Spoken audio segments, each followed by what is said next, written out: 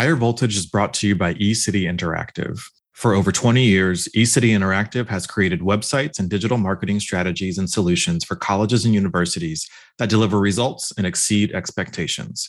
Their latest offerings to higher ed clients include enrollment funnel diagnostics and enrollment support services that efficiently attract and engage potential applicants with results you have to see for yourself. To learn more, visit ecityinteractive.com.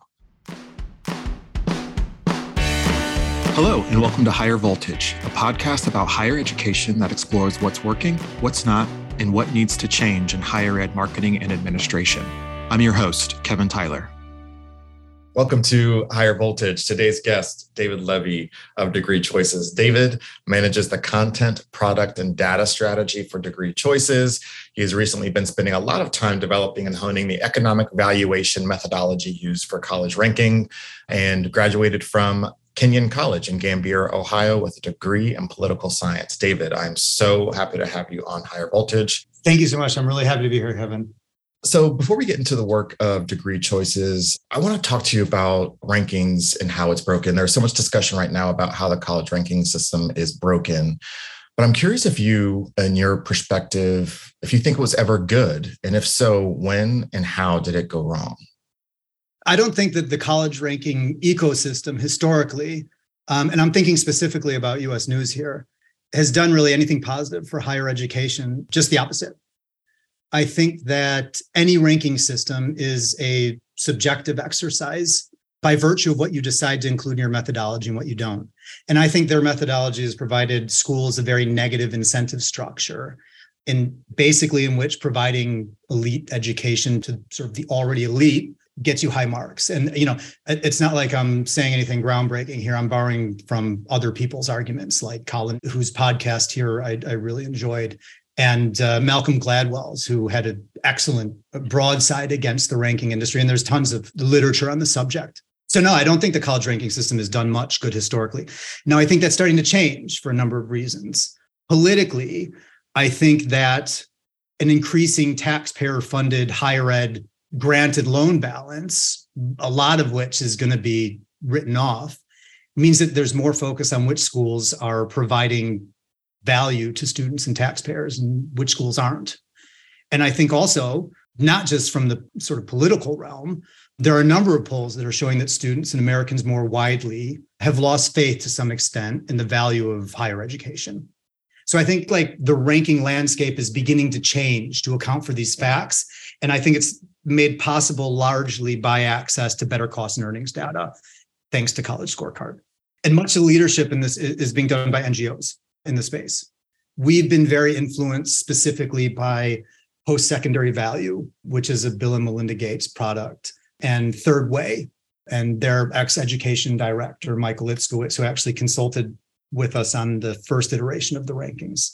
So I don't think the stuff yet is breaking through entirely, like the new methodologies yet, but I think the criticism of US News and the start of colleges refusing to participate provides an opportunity for new voices and different methods of rankings. I really appreciate your statement around the value of college, which has been called into question millions of times recently around the value of college and what the return on investment is. How do you start to assess value in the absence of something like rankings? What kinds of things would you look at? I think that from our perspective, specifically, we are looking at one very specific part of a school's value, and that is strictly and specifically the economic value. There are a number of things that go into providing a valuable experience for a student, and different things will be more or less important for a student based on what they're looking for.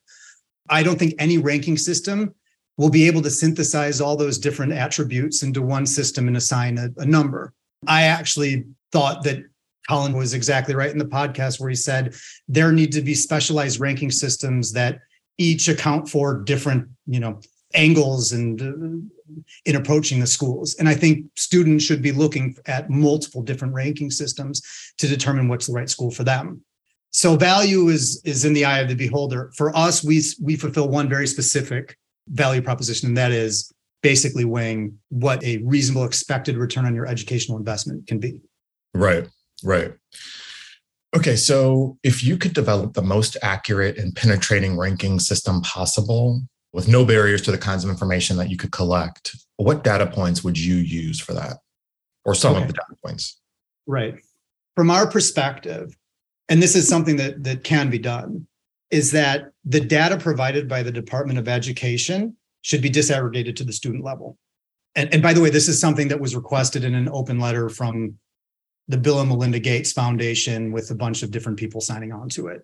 So what does disaggregated to the student level means?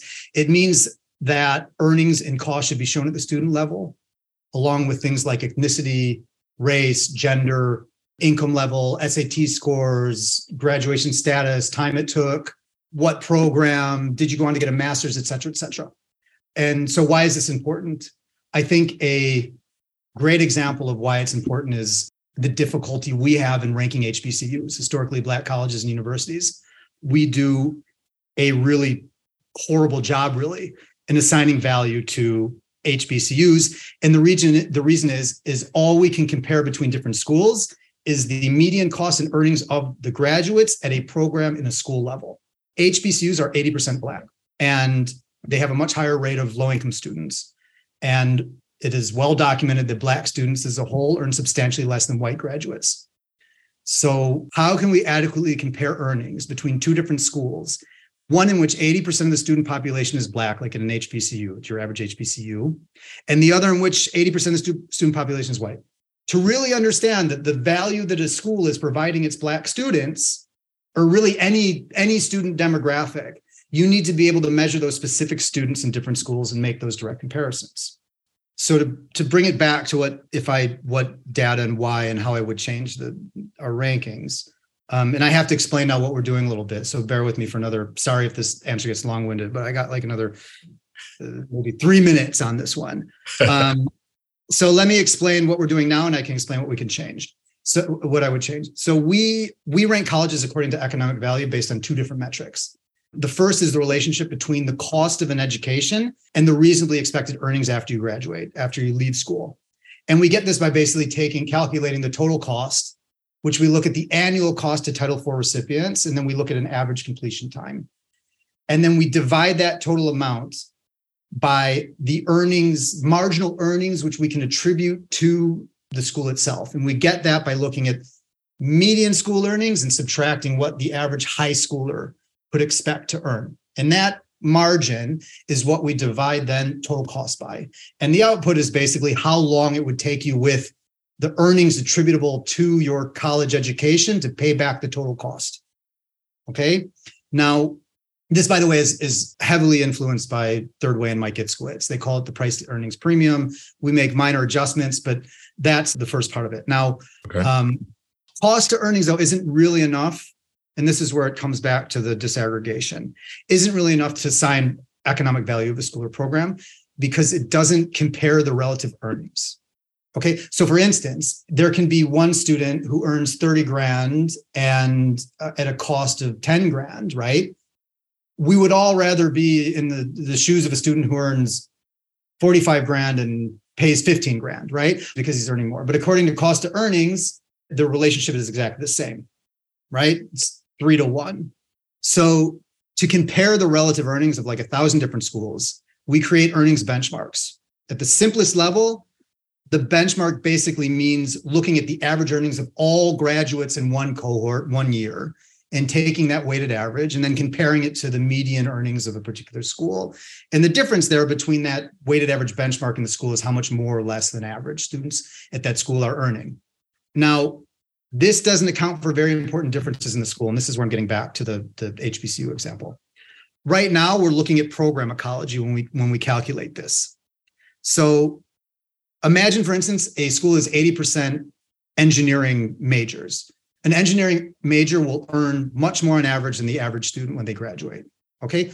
Now imagine if you were to compare that school to another school that has a myriad of different majors and students, majoring in all different subjects. That second school could have engineering majors that actually perform better than the engineering school students at the engineering school. But because we're aggregating everything together into one earnings sample, you would think that the first school is actually outperforming that second school.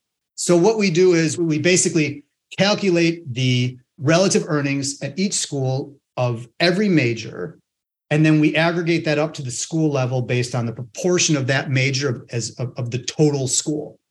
Okay, so it basically adjusts earnings based on program ecology. Okay. So back to my point. If we had disaggregated student info, then I could account for, I don't know exactly what, but I could account for instance, race and income at the program level, and then adjust a school's economic performance accordingly. So if a school has 80% rich engineering students, I would be looking at that compared to other rich engineering students or low-income engineering students and making the adjustments that way. And I think that has a number of ramifications on how it would impact the ranking sort of ecology. I know that is a lot, but listen, question.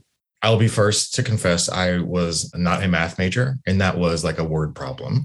But what you are saying, I think I understand. And I think I'm curious, though, if we got to that type of comparison, how students and their families would navigate a space like that. It feels like a lot more work. I mean, one of the things that U.S. News purports to do is make it a one-stop shop for college assessments, which we all know is a broken way of assessing institutions. But that notwithstanding, it is a single place that people can go now to learn something about higher ed and what colleges they want to attend. Because of how mystifying we have made the college search process for students and their families, how do we get people to do the extra work to compare apples to apples as opposed to apples to broccoli? Right. I think one of the challenges and sort of where we sit is between those NGOs doing this sort of work in the mass market, and we try to make this information digestible to the mass market.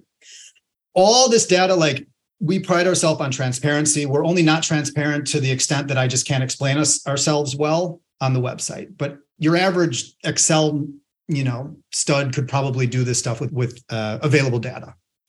What we do is we show the end of our work, and we show basically how schools perform economically. If students want, they can go in and really start digging in. But what we want to do is be able to provide that assessment so that students can easily do that comparison. So what does it mean exactly? So right now, if I'm looking at two schools, we're taking the overall earnings and we're saying, look, this school performs 10% better than that school. What it would end up being is we would look at different categories of students in the school and then adjust that percentage accordingly. And then the students would at the end see, okay, this school is outperforming that school.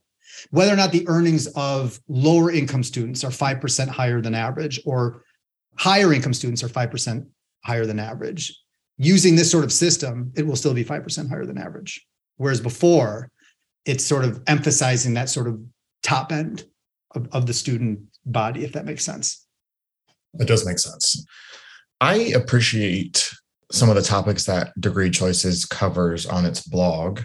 I was reading a couple of those pieces preparing for this conversation, one of them being titled The Challenge of Ranking HBCUs, which you've touched on in your previous points. These are the worst 42 colleges in America. Another piece that is another ranking, but it is done under the following. We ranked the worst schools in America using U.S. governmental data. These colleges have outrageously low earnings after graduation, alumni who are in debt for most of their lives, and disturbingly low graduation rates.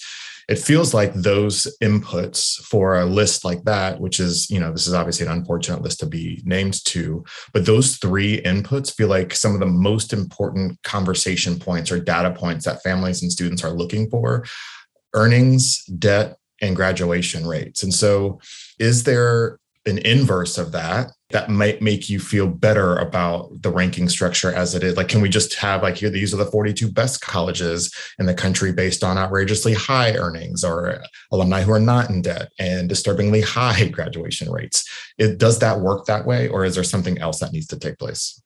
So that's the bread and butter of the site. This worst college was just one blog piece, which was taking it from the opposite perspective. But that's what we do, right? That's how our rankings work. We're looking based on any different type of segment, any school type, any major you can think of, different degree levels, and we're comparing the schools based on that economic return.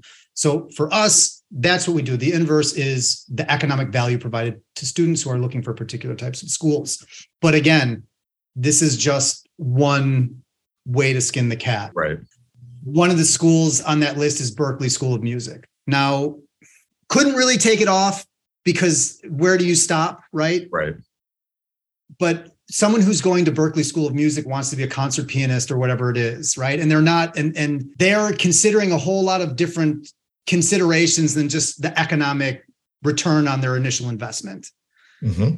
So like to put, again, to have that single perspective view of rankings is necessarily problematic, because even our rankings, which are transparent and single issue, and we use public data, they still, by virtue of the fact that we're only looking at economic return, means that they are subjective, because they're not looking at other things that people want to be looking at. So yeah, for us, the inverse is how well is the economic return based on cost to earnings and based on relative earnings. Gotcha.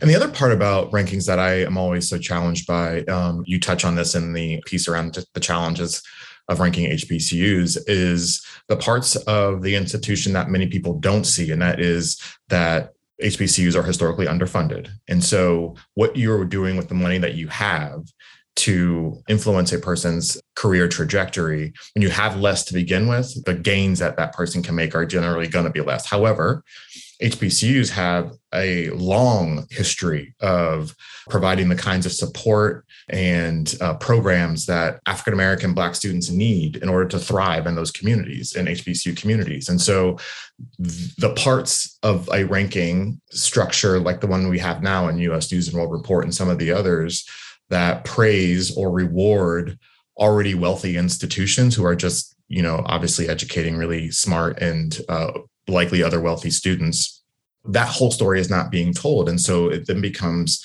a disservice, as you mentioned in your email, a disservice to African-American and Black students about what an institution can do for them in their lives, because they're not being ranked in the way that we typically rank institutions.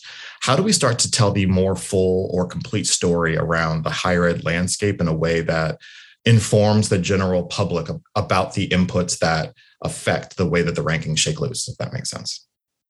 Well, first, what you said about wealthy versus non-wealthy schools, I think is very important also for the way that we're doing the rankings, because private PWIs, predominantly white institutions, have much higher endowments. And that means that they're able to subsidize to a much greater level the cost to students. Now, the best or the highest earning HBCUs have, compared to the average school, very good earnings. However, their endowments, I think Howard has the highest endowment. It's like 500 million. That's like 1/100th of Harvard's. So like they just simply cannot compete on making that cost side of the equation lower. And we're not able to measure that. In terms of what we can do to paint a better picture, I am not qualified to get into those other things, because all I can do is look at the data that's available to me and then make those models for it. Sure. I think that there is a risk in trying to do that. I think that's something that US News probably started out trying to do. They do all of these surveys and they get reputational score stuff, and they try and figure out a way to sort of quantify stuff that isn't really quantifiable. And it can be dangerous. It's something that needs to happen. I mean, like Colin was saying, we should be looking at the quality of teacher quality and the ability to prepare students to get master's degrees. These sorts of things I think are super important. That's not the angle we're taking, because we're not really set up to do it at the moment. We're just a startup. I think to a certain extent, the stuff that we do can also serve as a proxy for doing some of those other things really well. Not always, but I think if you see that there is a value in what students are getting out of their education and they're graduating at a high level, then I think that shows that there's a lot of other stuff that's going right. Right on. Okay, so I'd like to learn more about degree choices and how it advocates for equity in higher ed. You talk a little bit about that? Well, we're not probably advocating as much as I would like. I think that anything that chips away at US News, dominance in the market is a good thing. I think our rankings are actually very much appreciated by institutions that are generally underappreciated by other serious and more serious ranking systems. And these schools are usually more representative, by the way, of the country as a whole. So CUNY schools. I think City College is our top rated school, as a matter of fact. Cal State, some U Texas campuses. Public universities are very highly represented on our ranking list, and that is because they have exceptional cost to earnings ratios. So they are providing students great value, and that value is undercounted in other ranking systems. Now, if we were to utilize that disaggregated student info, then I think theoretically we could be doing a lot for equity in higher ed, because I think, and this is what I was trying to talk about a little bit earlier, I think comparing the KPIs of specific student demographics reshuffles the deck, and it sort of minimizes that negative incentive structure catering to the elite. Because again, what's important is the degree to which you're able to provide better value, absolutely, to different subsections of students and compare them against their relevant subsection. Lower income students. If a lower income student is earning 15% more than his low income demographic, on average, I think that is just as good as if a higher income student is earning 15% more than his demographic, considering all of the built-in advantages that higher income student has. So I don't know that it's any more laudable to take elite rich students and make them a bit richer. I don't think that's any more difficult or more laudable than doing that with more at-risks or lower income or populations. I hear you on that. So we talked a little bit about how Degree Choices looks at ranking institutions and a little bit about how it differentiates from more mainstream ones. There's a piece on your blog about how you're updating your rankings system and methodologies. And I'm wondering if you could talk a little bit more about that, and if there are other moves that could make your rankings a bit more equitable and representative of the institutions that are ranked.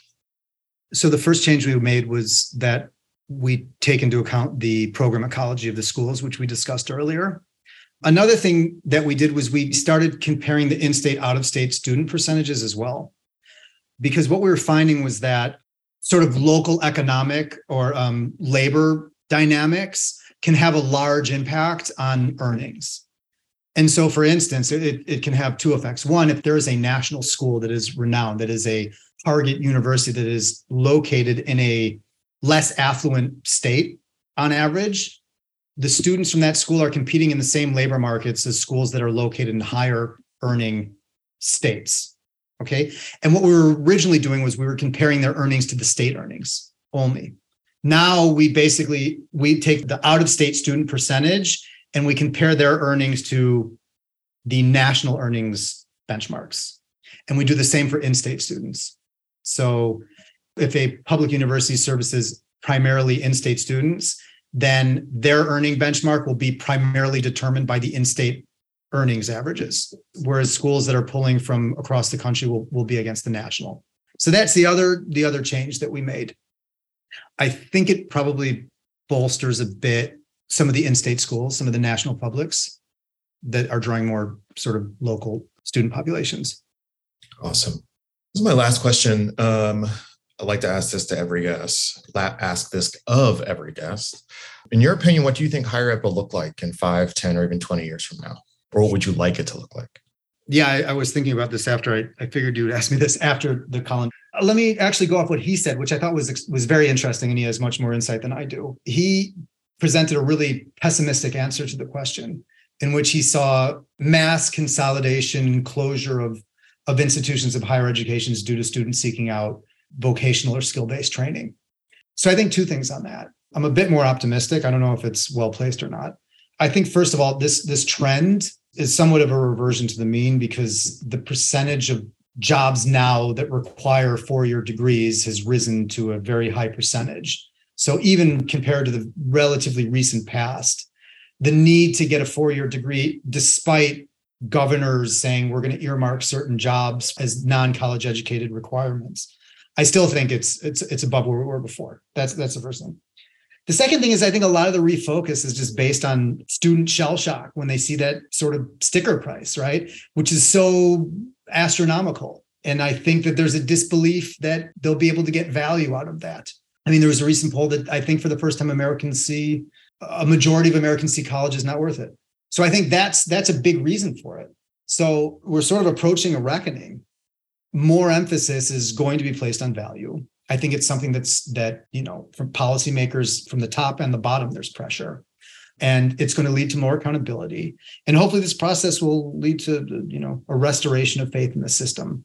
Additionally, by the way, and for my very specific, if U.S. News gets knocked off its perch, I think slowly we'll see greater income and ethnic diversity across a larger number of schools. And I think this could lead to a better allocation of endowment funds, and which will really help, I think, the ecology of the higher education, the landscape. Yeah, I agree with you, especially on that last point. I think as a person who works in marketing and branding in higher ed, when the chief rankings infrastructure has a rubric that forces everyone to look the same, it makes it very, very difficult to A, differentiate yourself from each other, but B, makes it very difficult for students and their families to pick the right place for them based on what they need and not what everyone else expects them to want.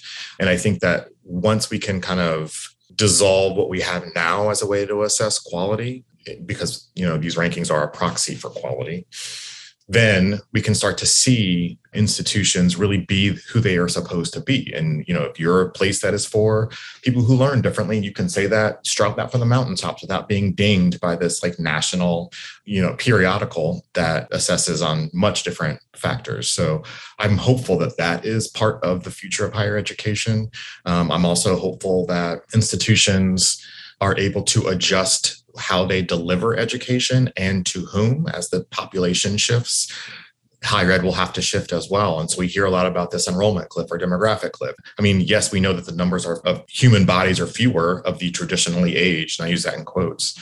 But if you prepare an institution to educate more kinds of people who are of different ages, who have different needs, who need more flexibility, that is one of the ways to maintain your status as an institution, as opposed to you saying, there's not enough freshmen, we have to close.